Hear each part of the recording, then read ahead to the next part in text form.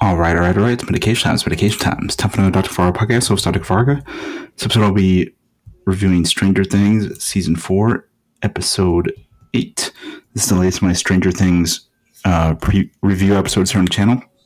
Stranger Things is an American science fiction horror drama series on Netflix. It stars... it was created by the Duffer Brothers, and it stars Winona Ryder, David Harbour, Millie Bobby Brown, Finn Wolfhard, Gaten Matazzaro, Kelly McLaughlin, Noah Schnapp, Sadie Sink, Natalia Dyer, Charlie Heaton, Joe Carey, Maya Hawke, Priya Ferguson, Matthew Modine, Paul Reiser, Brett Gelman, Jamie Campbell Bower, Joseph Quinn, Eduardo Franco, and Carol Bono. This episode is entitled Chapter 8, Papa.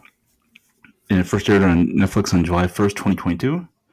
So let me go on this one. If you haven't seen it, I'm going to go over spoilers in 5, 4, 3, 2, 1.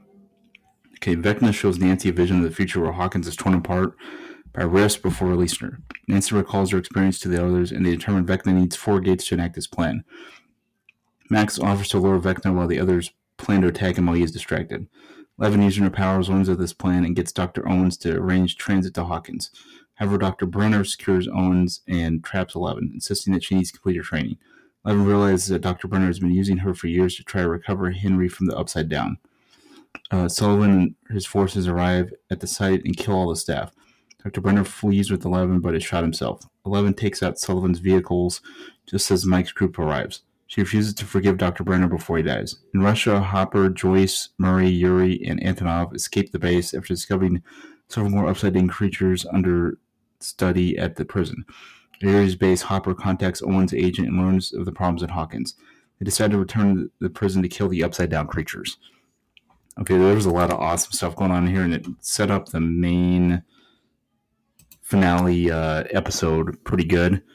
So I definitely will give this 2 thumbs way up. It's like 80 minutes long. There's a lot going on in it, but it definitely sets up the last part of this, which is amazing.